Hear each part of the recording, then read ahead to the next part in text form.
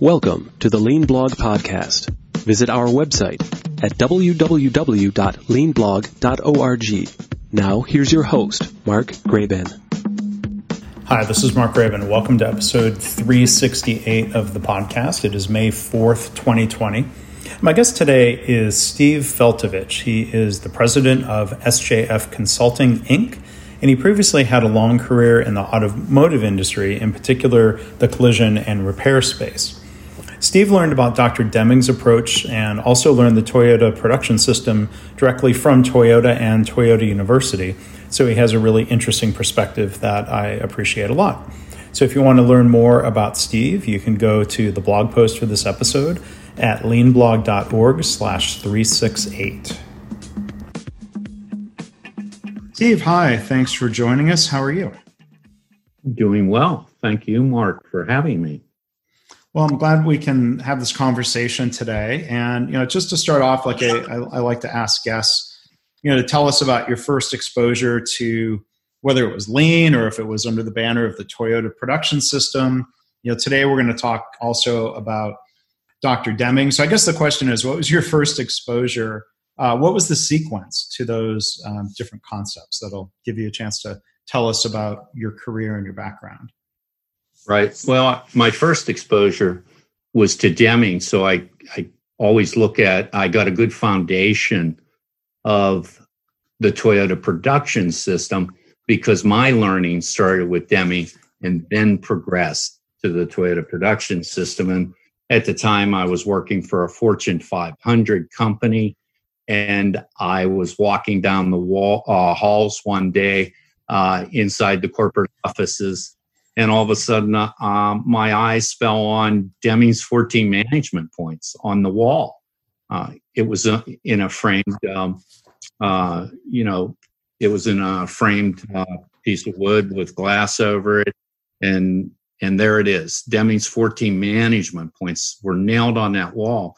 And I started reading them, and I couldn't make heads or tails out of exactly what they meant because they were the short phrases, create constancy of purpose for improvement of product and service was the number one. And I'm trying to put all this together. What does this mean? And people were walking down the hall, and I'm there. These Deming 14 management points, what do you know about them? Oh, we had classes a couple years ago. Some people went and someone nailed that up on the wall, but we really don't know what they mean. Nothing became of it other than a few folks went to some classes, and it was a short initiative, and there they are. So I'm looking at these 14 management points, and probably the person closest to them was the housekeeping people that, shined the frame and polished the glass every week. 14 management points, but I didn't see if they had implemented anything in housekeeping at that point. But that was my first exposure to it.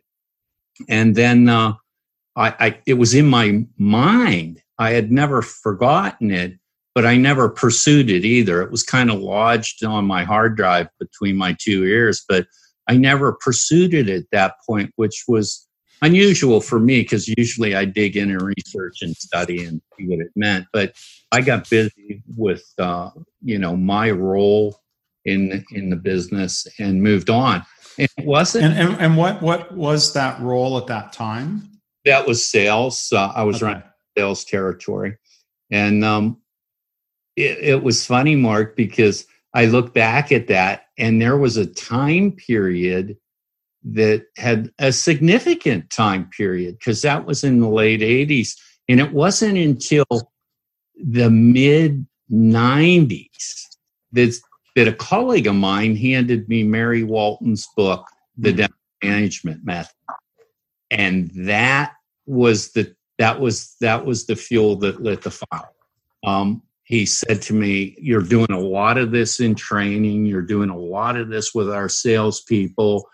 You're doing a lot of this with our field technical people, but you don't have all the pieces to what you're doing, and you don't even realize that Deming's principles fit the way you think and the way you model your training and the way you model learning." And I said, "Really?"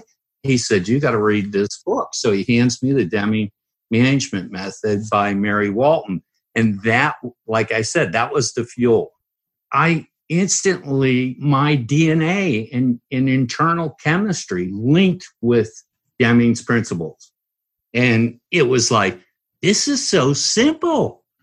Why doesn't everyone get it? This is world economies if people actually got it. If businesses actually pursued these principles this way, it could have incredible impact in governments, in economies, and education systems. And I was like on fire. Well, that was my foundation, which I think is still the core. I still look at Deming's principles, and I think that's the core of my learning. And then I was introduced to Toyota. I started doing training inside the automotive industry for Toyota, and I started working very closely with Toyota and Lexus consultants, and then visiting Toyota factories around the U.S. I actually visited NUMMI, which was a joint venture with Toyota and GM before they closed that plant in Fremont, California. So I saw the joint venture of what Toyota had done and turned that around significantly right under the microscope of GM. But GM, they weren't leading the charge to their other factories with the learnings from NUMMI. So that was disappointing. But I had gone to many Toyota factories and spent hours there with Toyota consultants. And then I started doing work for Toyota, training on the dealership side. So I became Toyota University instructor at one point. So I've held that record for about 17 years now. And as I worked closely with Toyota consultants, that's when I really got the full picture of the Toyota production system, which I think we've diluted significantly in the lean movement that we have today. So we'll come back to all of that, because I definitely want to talk about your experience, more about your experiences learning from Toyota and working with them. Toyota University, this idea of dilution. Can we let's delve into some of the Deming stuff a little bit more? Sure. So and first I was going to tell listeners might have heard me tell this story before, but your experience about seeing the Deming principles as something behind glass on the wall was very much my experience coming out of college. 1995 at General Motors, the plant I was at had this document. It wasn't strictly the 14 points, but I've written about this on the Deming Institute blog. It was something they called the Livonia philosophy, which was heavily influenced by Dr. Deming. So instead of the Deming philosophy, it was the Livonia philosophy. But and this was appealing to me coming out of college to take the job there. And it didn't take me long to realize, to your point, nothing much came of it. It was the plant manager before my plant manager, or maybe even two plant managers ago, that had really been into Deming. And, they did some things where they had a different contract, slightly different contract with the UAW. But my gosh, it was no longer trying to even move in the direction of being a Deming organization. So I can appreciate maybe that sense of that question you had of so this made sense to you. Why didn't it make sense to the organization and its leaders, right? Exactly. Yeah. And that was the part that was mysterious to me, because they had gone through the classes. So someone initiated that, right? Someone in the organization saw something that sparked their attention to sending people to these classes, but it just became artwork on the wall. Mm-hmm. After that. But it worked for me, and I never forgot it, because then when he handed me the book, he says, "Well, have you ever heard of Deming?" And I said, "Well, yeah, 14 points on the wall in the last Fortune 500 company I work for. Sure, I've seen them, but I don't know what's inside of them." that was exciting for me. That was the turning point, really, which led me to 25 years of consulting around business improvement models. And so then, one of the things, I was curious to ask you more about, you were working in sales, and this is going way back. I had to look up. It was episode 18 of this podcast back in 2007. I interviewed Eric Christensen, who was president of a company called Omnilingua, and he described what they were doing. They were trying to be a Deming company. And one thing they did was to eliminate sales commissions. Mm-hmm. And I'm curious, because that flies in the face of what's so typically done within sales. It's assumed salespeople have to be motivated with extrinsic incentives. I'm curious, what were your thoughts on, did that topic come to mind in your initial study of Deming, or how did that connect with you? That's a great question, because it connected with me personally, because I actually started to believe that sales commissions should be eliminated. I thought they were the root of all evil in terms of customer service and getting things right. Sales commissions are very self-serving. So I saw our sales force as they were a victim of a really bad process. In other words, they would create a bunch of workarounds to get their commissions and to get their bonuses. But if we could just give them a salary and a bonus based on some corporate strategic outputs, or achievements, that would be far better suited. Especially with our key account group, they were managing 80% of our business with 20% of our salespeople. So when you look at the key accounts and we have them on commission, I wanted qualitative measurements rather than quantitative measurements. So it was a double-edged sword, right? These are commissioned salespeople. They're going to do the right things for themselves, but we want their behavior to be differently. Well, it's just not human to think that that's going to happen on its own. So, I guess, quite literally, qualitative measure might seem like an oxymoron, but do you mean more like, how would you qualitatively evaluate the effectiveness and the performance of a salesperson, if not through numbers and quotas? Well, it could be, how significantly did you grow your key accounts? In other words, did the key accounts grow as a result of you creating more value for them?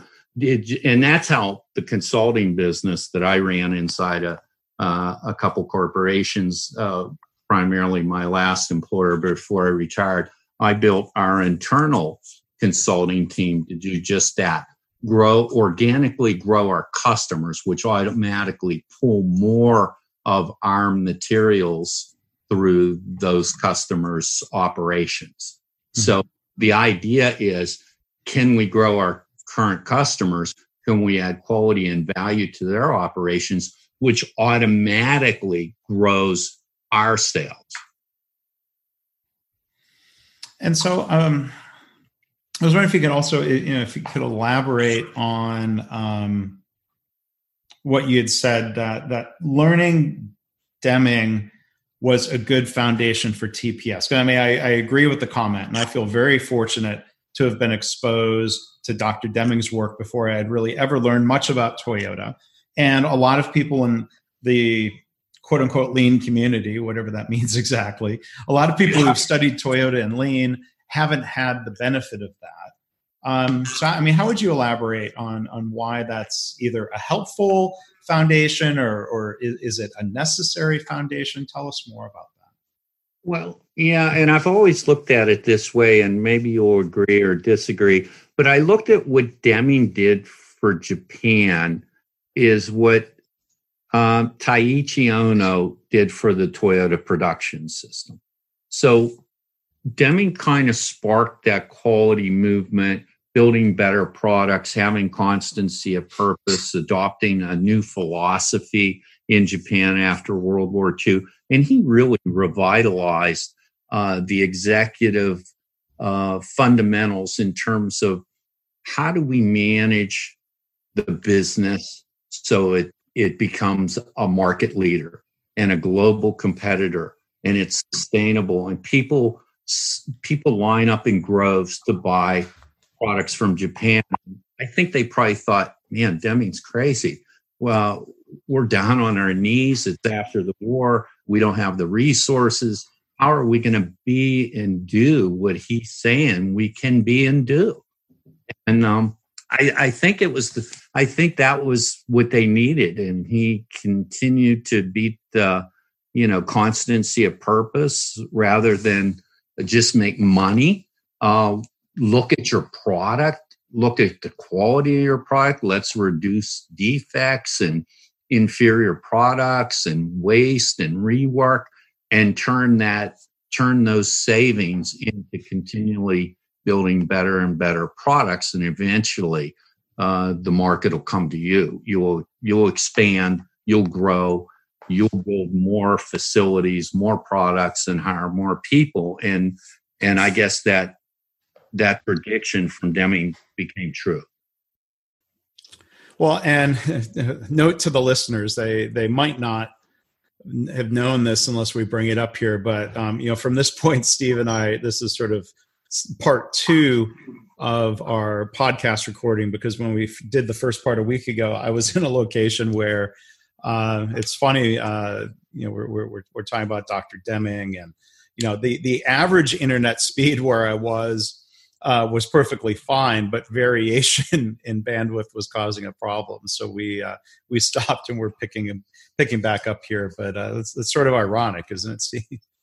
Yes, it is. Variation takes place in everything, right? And we have to learn how to deal with that and anticipate it. And you did an excellent job pulling your andon cord on your side of the conversation. So I appreciate that. Well, I wasn't able to do it right the first time, but that's something that's sometimes often just an empty slogan, right? Do it right the first time. Dr. Deming didn't care for slogans much, did he? No, not at all. But I will work on. I've got some. I think I'll try to improve my system in the future by not recording podcasts from that location. So I apologize for the inconvenience, and appreciate you being patient with that, Steve. But we've been talking about Dr. Deming, and you've already touched on a few key points. About sales commissions and other things that Dr. Deming would have talked about. What are some of the other Deming concepts that resonate most with you? I guess, keeping in mind, I've seen you talk about how, these 14 points aren't something we can really pick and choose from, right? Right. I think a lot of companies and people pursuing a Deming-like model for their organization, whether it be through application of some TPS, Toyota Production Concepts, or Lean, which is the term that actually came from the Toyota production system. But the Deming 14 points, I don't think you'd peel them apart and you'd pick one or two that you like. They work in unison with each other and are complementary to each other. I think they require all of them to complete what Deming would call the system. Mm-hmm. So a lot of people feel one or two of Deming's 14 points away, as they do with the Toyota production system. They peel away the tools and they implement a couple pieces, and they're just elements of a complete system. And once you peel bits and parts away from it, you're still a traditional system with what I would call one best practice. Mm-hmm. It's not a real strategic business model. You've added best practices at that point, and you don't have a complete system. You're not looking at it from a systems approach. And that's what Deming's 14 points do when they're all orchestrated inside an organization. You then have the building of a complete system, and everything integrates to to that one common goal, which is your constancy of purpose. And I think, Mark, you and I have had conversation on this. A missing element today that I see with a lot of clients that I work with, since I started my own business after retiring from the corporate world, and a lot of clients I work with, they don't have the number one point in Deming's 14 points. Their constancy of purpose is really muted. It's, well, we want to be profitable. We want to make money. We want to reach this goal of sales revenue. Well, those are all results of having the right process and method in place, as Dr. Deming spoke very much to. A goal without a method is nonsense, he would say. And a lot of people aspire to have these goals, these lofty goals for their organization. And every time I'm with a group of students or an audience at a conference or something, I will ask them, what are you in business for? And almost every single time, it's, we're in business to be profitable, to make money. I said, no, you're not. Even Peter Drucker said, a business exists to create a customer. Yeah. If you don't have a customer, you can't make money. You can't be profitable. And Deming's point was very similar. Create constancy of purpose or improvement of your products and services. And if you don't have a constant purpose or goal for the company to create uncompromising quality in your products and services, you fail on the very first point, which means the rest of the points fall on deaf ears or are somewhat meaningless to the entire organization. The nucleus starts to come apart. Yeah, and you talk about being a complete system, a holistic system. Toyota these days uses similar language to talk about the Toyota production system. They'll refer to it as an integrated system. And I'm sure a lot of us have seen the problems that pop up when somebody copies one piece. Like, organization installs and-on cords and the lights and the technology and everything to do that, but the culture doesn't allow people to actually pull the cord without getting in trouble, for slowing down production. And so, we copy. There's risk in copying and pasting a tool and throwing it into a culture where that tool might be unhelpful or maybe even counterproductive, right? Exactly. If you say you're driving out fear, for example, and we're going to allow our people to tell us the problems with what they encounter every day inside the organization with their job tasks and activities. So we strip away the fear. They're allowed to voice the problems and bring attention to it. But if management isn't getting together on this, and from your standpoint and comment on a holistic approach to fix the entire process upstream and downstream, bringing the problems up is meaningless unless we're drilling them down to root causes, and then we're actually building better processes to help the employees and the workers on the floor not to encounter those again. I think we fall short because we want this system up and running quickly without stopping points. And Toyota, if you dig into the history, the line stopped frequently at the beginning because Ono had it that way. He created a fragile system. If you remember, he started to strip out inventory buffers and equipment buffers so the system would fail to the point of learning, to the point of it failed. We want an entire machine-like system running here. We want parts to flow into it just as needed. We don't want inventory buffers to hide our waste and mistakes. And he stripped it clean. Well, that line stopped quite frequently until they drilled down on each and every problem and came up with a resolution for it.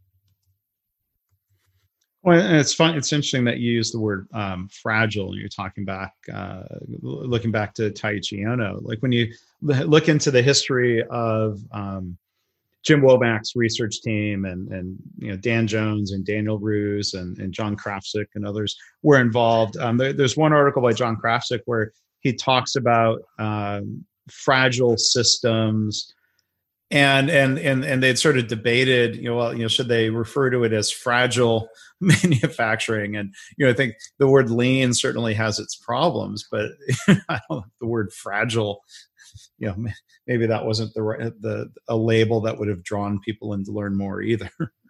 Yeah, that's quite humorous. But I think outsiders would look at it as being, well, that's too fragile, that's too dangerous.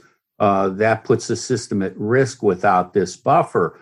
But Ono looked at it differently. He says, if we're ever going to get it right and we're going to make the entire system work as one giant machine, then we got to synchronize everything perfectly.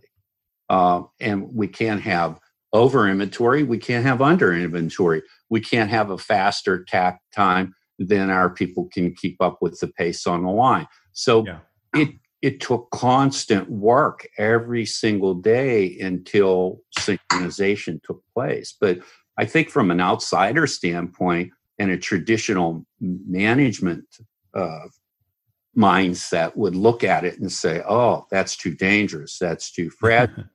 But I've proven with clients all over the country, US and Canada as well, that inventory hides enormous process problems and waste.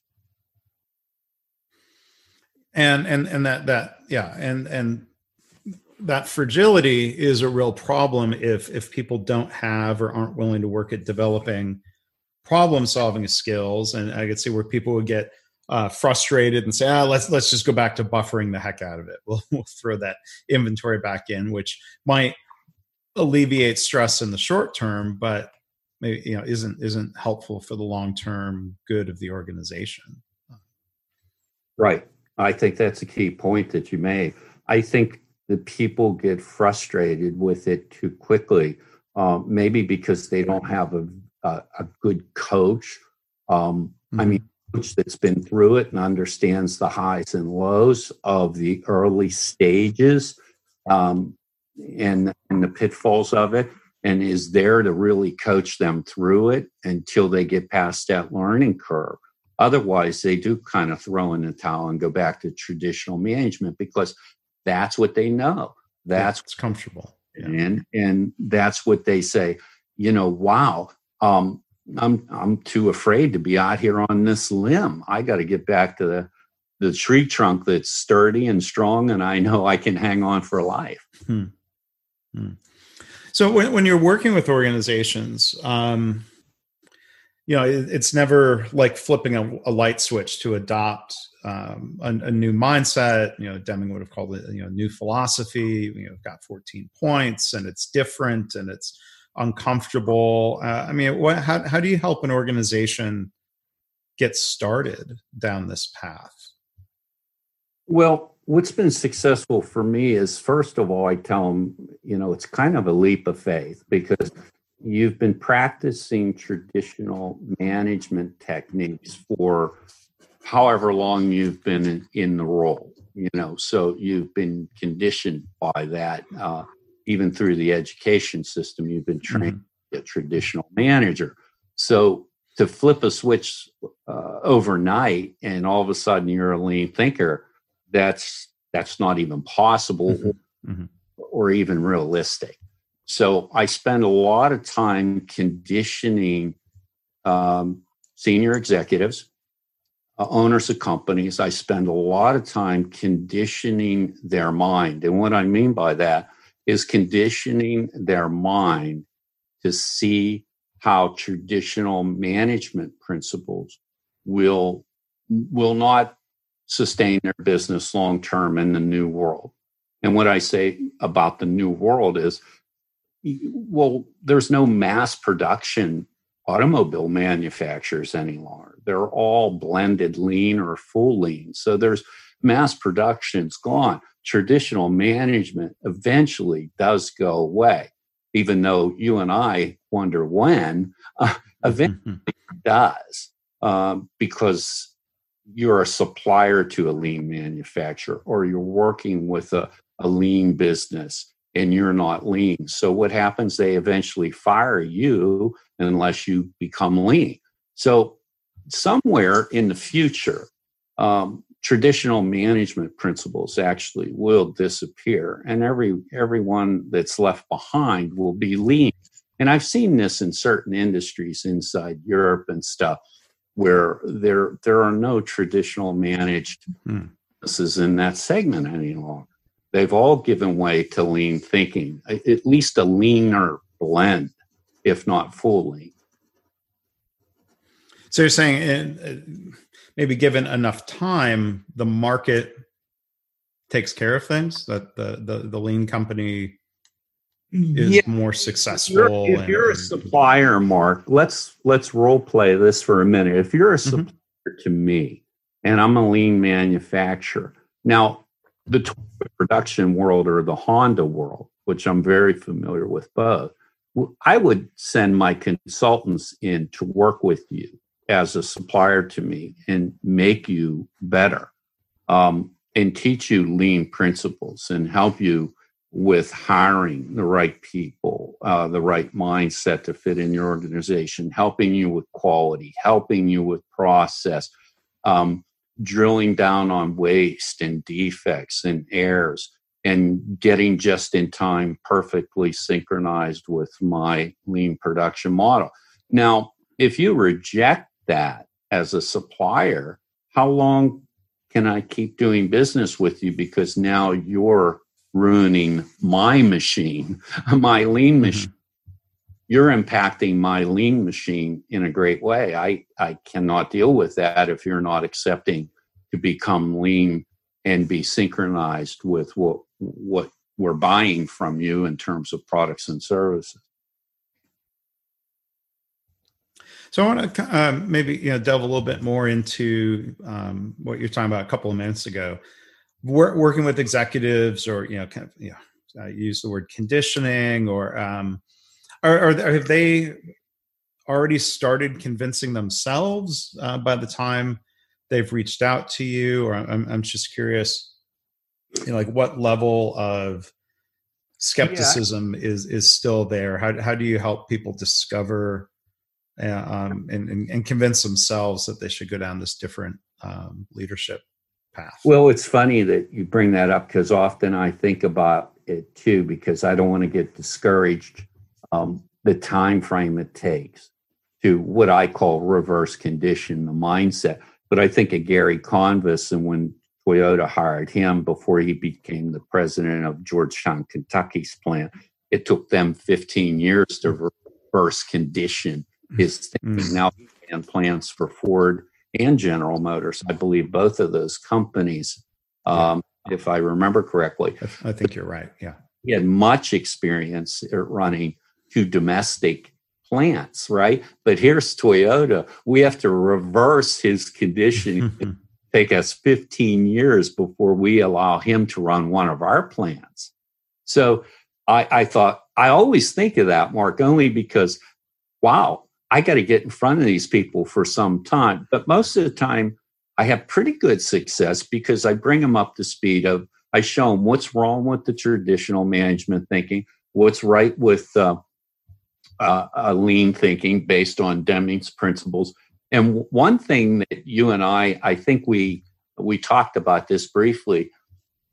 One thing that's a real eye-opener, and I say really an eye-opener, is when I take them through the red bead experiment, Deming's red bead.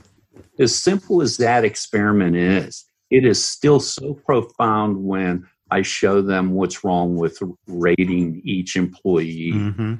Systems broken. They're drawing red beads. They're ready, willing, and able workers. And so frustrated because they can't hit the minimum of 3 red beads that I put on it per draw. And it's the system around them. And then we're still counting red beads. Quality inspectors aren't doing anything to change the and help these frustrated workers because they're not succeeding. So we're still just counting red beads. Well, we already know we have so many red beads. What are we doing to fix it? Nothing. Yeah. And one day, a willing, able worker is a hero, gets a bonus. The next day, they're a zero because they pulled so many red beads, and it's the luck of the draw. And that's the way so many organizations are set up. Our employees win one day and lose the next. The ones that win consistently year after year, they're the ones that figured out their own work around the system. And they know how to cheat and work around the system to be a hero every year consistently. And they've kind of melded themselves in the organization in a way where I can blend right in here, like wallpaper on the wall. No one will discover me, but I got a workaround that works. It keeps me at the top of the pile. Yeah. Yeah. And I agree. I mean, the red bead experiment is something I use a lot, and it's, it's thought provoking and challenging and sort of a amazingly non-threatening way for people to kind of step back and then draw connections to their work about, how it's sometimes quite random. We're giving Employee of the Month awards, or we're firing people because of poor performance.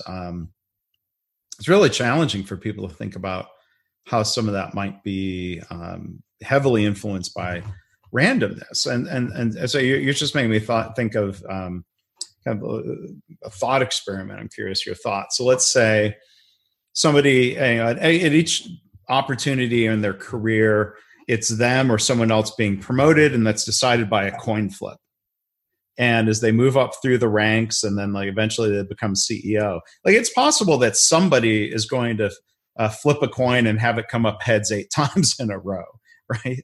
Right. Right.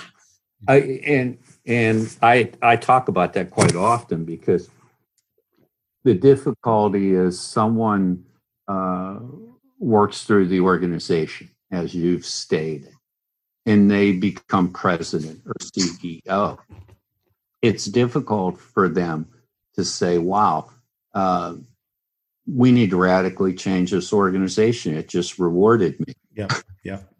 It just rewarded me. I'm CEO, and then you or I come in and talk to the CEO and say, look, the place is dysfunctional. You have broken processes. You have errors, mistakes, defects, scrap, rework, high inventory.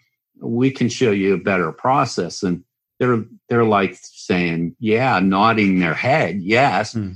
Meanwhile, inside their brain, they're thinking, wait a minute, this place just rewarded me on this broken, dysfunctional system that Mark and Steve are talking about. How can I admit to that in front of everyone and say, we need to radically change it up? Yeah, I mean, I think it takes a really special type of leader to admit that the system is broken when they've not only been part of the system for so long, but like you said, they were a beneficiary of it. I saw it when I was at General Motors, and after the first year of disastrous performance, they brought in a new plant manager who was one of the original GM people who had been sent to NUMMI. And he didn't have 15 years, like Gary Convis did, but he had a number of years. And he was a very different kind of leader. But, one lesson I think I take away from the experience where he came into our plant and then performance really got amazingly better within a couple of years is that, he was an outsider. He wasn't wedded to the way it had been. It didn't hurt him personally. He didn't have that urge to defend the existing system. And I just kind of question sometimes. I see a lot of organizations that even use the word transformation. And I'm skeptical sometimes of whether a leader who's been in an organization for 30 years can really lead transformation. So like I see this in healthcare. Mary Barra at General Motors, talks as CEO, talks about, transforming the company, and she's been there for a very long time. So I'm curious your thoughts around the ability of someone to transform their own organization versus the benefits of being new or being an outsider. That's a great question. I have seen it both ways, but I'm trying to think. Well, I can't really answer that. I don't have a real percentage on it because I haven't tracked it that way. But generally speaking, I believe in my experience with it, I believe that it is very difficult for the person in the top chair to make that change if they've been part of that bureaucracy for a long period of time. Yeah. And I'm not sure they actually get their mindset in the right place to ever pull it off as well. Yeah. And then there's the other thing. Why do I want to roll up my sleeves and do some real hard work? Because I'm looking at the end of my career. I'm on the end of my career. I'm looking at retirement, my stock options, and everything else that's come together for me. I'm getting off of this train. Why do I want to say, we need to start working on the train and the tracks and rebuilding everything and rebuilding the engine and retraining everyone that works on the train? Why would I do that? I'm nearing the end of I'm going to get off in the next station here. Yeah. And then we could think sometimes, the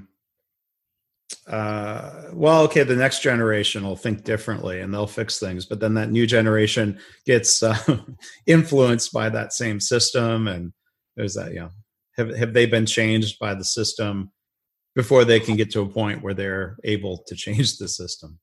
That's true. They become a victim of that environment and that training.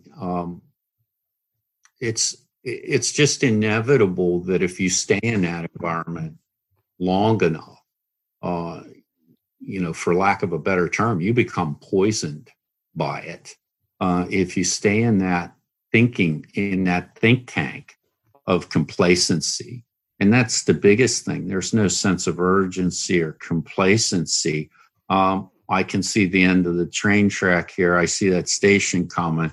I'm just going to sit back and relax. There's enough momentum to carry me to where I want to be. So that in most organizations, that's the number one killer. The right mindset is they get complacent. They get lazy. They get, I'm self-serving. I got a self-serving agenda here, and I can see the end of the track and the station coming up, and it's not that far. So let's. I'm curious. Let's talk a little bit more about some of the work when you were in industry, and I want to hear more of your stories about applying ideas from Deming or Toyota or Lean. You were doing work in not car assembly, but car repair, right? Yeah, in the collision repair market, as well as fleet and manufacturing, as well as working with insurance companies on the automotive damage side, claims damage side. So I've got experience with OEs on their aftermarket world, working with dealerships, with the OEs, as well as insurance companies, as well as collision repairers. And OEs being the automakers, right? Yeah, the original equipment manufacturers. Right. So I was wondering, can you talk about how that business was influenced by Deming, Lean, Toyota principles? I imagine that hasn't always been the case or the default in that industry. I was wondering if you could tell a little bit. No. And if you look at it, I think Europe, the UK, when I was over there in the mid 90s, in the late 90s in the UK, they were on their collision repair side and their dealership side, they were tracking along pretty quickly with lean manufacturing principles.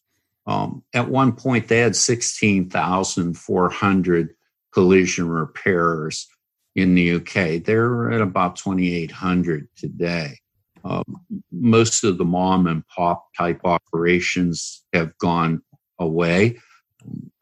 everybody's a lean production collision repairer over there today. And what I mean by lean is they focused on the process. They focused on parts inventory, how they order things, quality of work, everything from taking care of the employees better to having cafeterias and showers at some of the locations. And they really got sharp on a small business. They took it to corporate style thinking, but not corporate in the traditional sense, but corporate in a lean sense. Toyota Production System application to collision repair was very common in the UK, starting in the year 2000, rolling up to 2015, when they shed 82% of the collision repairers in the market because the lean operators just could output 3 units repaired to the traditional model, which only produced 1. So there's an example of the lean company winning in the marketplace. I wonder what were the dynamics in Europe versus, like, has that played out here in the US? I don't know really anything about the collision and repair market here.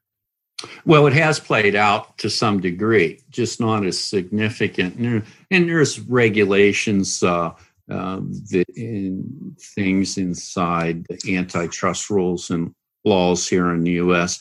that prevent the strong teeth that they have in laws in Europe. In other words, they can restrict parts in Europe very easily. So if you're not a certified shop and meeting the requirements and are licensed by a third party, you cannot even buy parts for that type of vehicle outside of what you're certified for. So they keep that really regulated well. We don't here yet. We will. It's starting that way with certain certified programs from like the Land Rover and Jaguar and Mercedes-Benz. They're taking, they're taking the right road.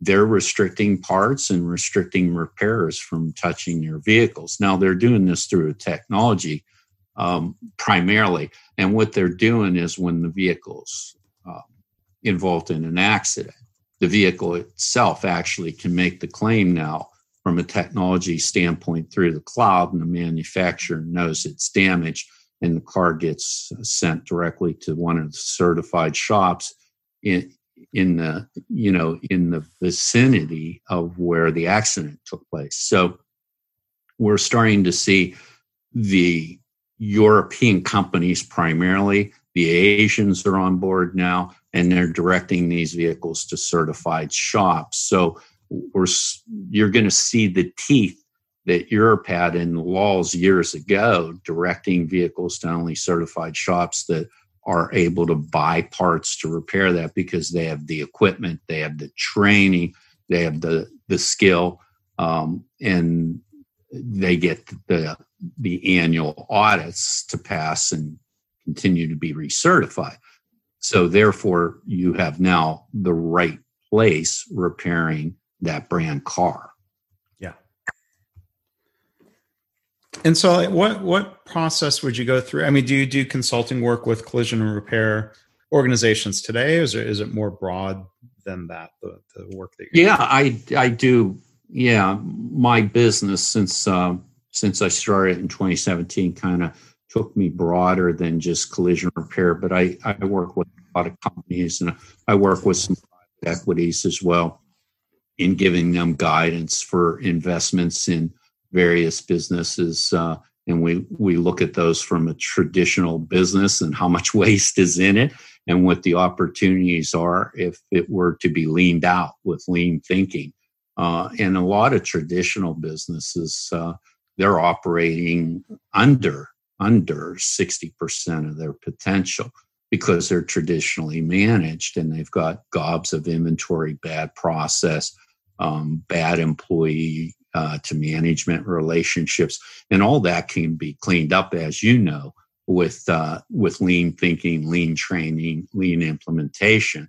So the private equity companies that I work with they're on to this. They look at it under that microscope as well. And so they're bringing you in, or kind of think of even just kind of prototypical example. They're bringing you in not necessarily because they agree with. How much do they agree with the pathway you would recommend versus they're just saying, look, we need better results and you've gotten better results in the past, so help us get better results?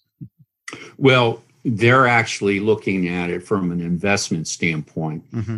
And they don't want to spend their investors' money on a company that they don't feel has the longevity to make that investment sound. So they're looking at companies that let's look at them. Are they real? Are they reporting their numbers correctly? What's their operational excellence currently? What could be done to operations to improve it? And what would be the forecast, or give us an estimate on the current value versus future value?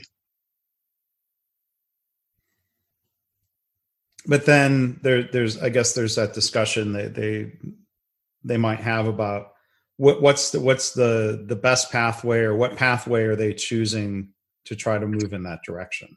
It could be lean, it could be any number of methodologies, or a search for best practices, or other things that Dr. Deming might have poo-pooed, right? Right.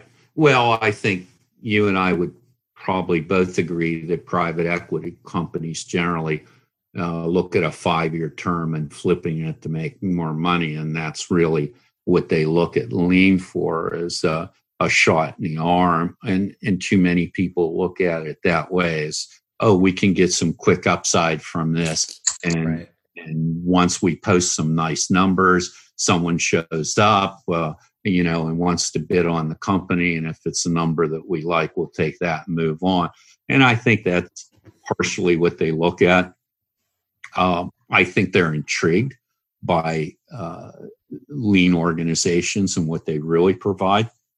And in some cases, some of them really want to build a better business and sell a good business that has sustainable value. And it's not just a money grab for the short term, but I would probably say 97% of them are private equities, and they do what private equities normally do.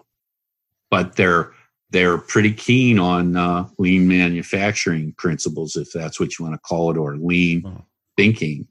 They're on their game. They know exactly what it is. When they dig deep down into it and you have a conversation with them, it's not like they don't understand it. They understand it perfectly well. It doesn't mean that they're going to sign up for the whole 14 points, but they're on top of their game. They're not missing much. They're not missing anything in terms of an understanding of it. Well, there's that difference between what Dr. Deming called constancy of purpose, and Toyota talks about long-term decision making, the long-term perspective. I think it's no accident that point number one in the Toyota Way framework from Jeff Liker's book that he wrote, partnering pretty directly with Toyota. Point number one is about taking the long-term perspective. And so I think, whether it's private equity, like you said, there are some that take a longer term, grow the business kind of perspective, but there's this tension or this balance between short-term and long-term views. I see this in healthcare, which, so instead of car collision and repair, it's human collision and repair in different ways. There are hospitals out there that frame lean as a series of cost savings projects. It might be lean, it might be Lean Six Sigma. We have experts, specialists. They might not even be experts, but they're specialists. They've been trained and belted, and they're supposed to go do projects, and we're going to add up the benefits. And those tend to crash and burn. in an organization versus organizations that are really, I'm fortunate to get to work with some that say, well, we're really trying to change the culture in a sustainable way. And it's not easy to become Toyota, but we're going to put in the work. We're going to put in the effort. And sometimes they could get discouraged because that effort is uncomfortable and it's difficult. But I think that's the core of it, right? Are we trying to use lean tactics for short-term benefit, or are we really trying to change the organization for the long haul? Yeah, exactly. I think it goes back to when I hold a conference and ask everyone what their main objective is and why are they in business, and it's to make money. And then I'll talk about creating constancy of purpose, and they'll take the make money banner down and they'll put up, well, here's our new purpose, but it's phony. They're really looking at the short term and it's to make money. They're gravitating towards lean because, we're going to get super efficient. We're going to drill down on our costs. We're going to have better margins. We're going to grow our top line, and then we're going to be sellable. So, and you have a lot of people that unfortunately have been victims to that in terms of the workers, they're the ones that really suffer the pain of that in many organizations, because it's a consolidation world out there, and someone walks in with a checkbook and is willing to write the check, and all of a sudden your motives change. Yeah. So I want to touch on a couple other things before we wrap up here. You've been very active on LinkedIn, and that's basically how we met. And your headline, at least a couple of weeks ago, I don't know if this has changed, but your headline that you chose to describe yourself says, "Driving change for measurable improvement." I was wondering if you could elaborate on what that phrase means to you and why you chose that as a label or a summary. Yeah, that's a great question. And no, my tagline hasn't changed, Mark. So you were safe in bringing that up, and assure you that it's still posted that way. It came from, I was working with the group in Canada, and they were a dealership in Canada, and they have driving change as their logo. And I said, man, I love driving change. So they gave me a decal, and I've had it ever since I worked with them a few years ago. And driving change. And I said, driving change for measurable improvement. I was sitting at my desk one day and I said, I was looking at driving change. I love that. Wait a minute. Let's have for measurable improvement. Let's have something that shows we can actually measure the improvement, not with quotas that Deming talked about, not numerical quotas, but back office measurement, not where we're pressing our workers to meet an unrealistic goal and taking their focus off of doing quality work every day and improving the system through Kaizen disciplines and learnings. Where I want my workers to be focused operationally on what they do and bringing the operational problems to me. But in the back office, I want to be able to measure it, look at the dashboard of the business and see that the needles on the gauges are pointing to we're always improving. And that's what I want to be able to show is we're going to drive change for measurable improvement that's consistent and that's sustainable. It might not be big radical swings of improvement. We're going to be the tortoise and not the hare, but we're going to constantly work on operations that deliver the results. And then we're in the back office, we're going to look at our dashboard, our business dashboard, and see where those gauges are pointing. And then where do you find the balance? I mean, kind of close the loop on something you brought up earlier. Measurable performance versus other factors of trying to gauge progress. I think sometimes Dr. Deming gets horribly misquoted. People will say something like, if you can't measure it, you can't manage it.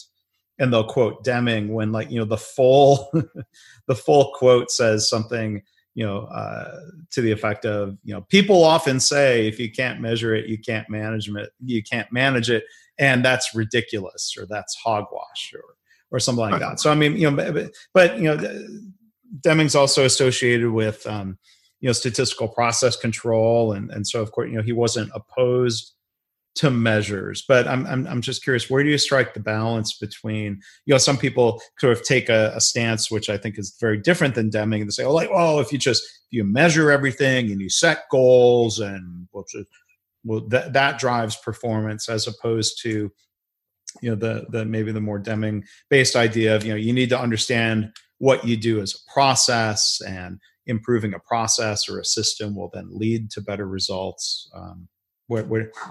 That wasn't the most succinct question of my part, but what are your thoughts? Well, I understand. Yeah. I understand where you're going, and I try and balance my thinking on this, because I hate measuring everything. I'll just say that, and to your point, the quote that says, if you don't measure it, or if you can't measure it, you can't manage it. And I don't believe that's true. You better manage everything, even if it's not measurable.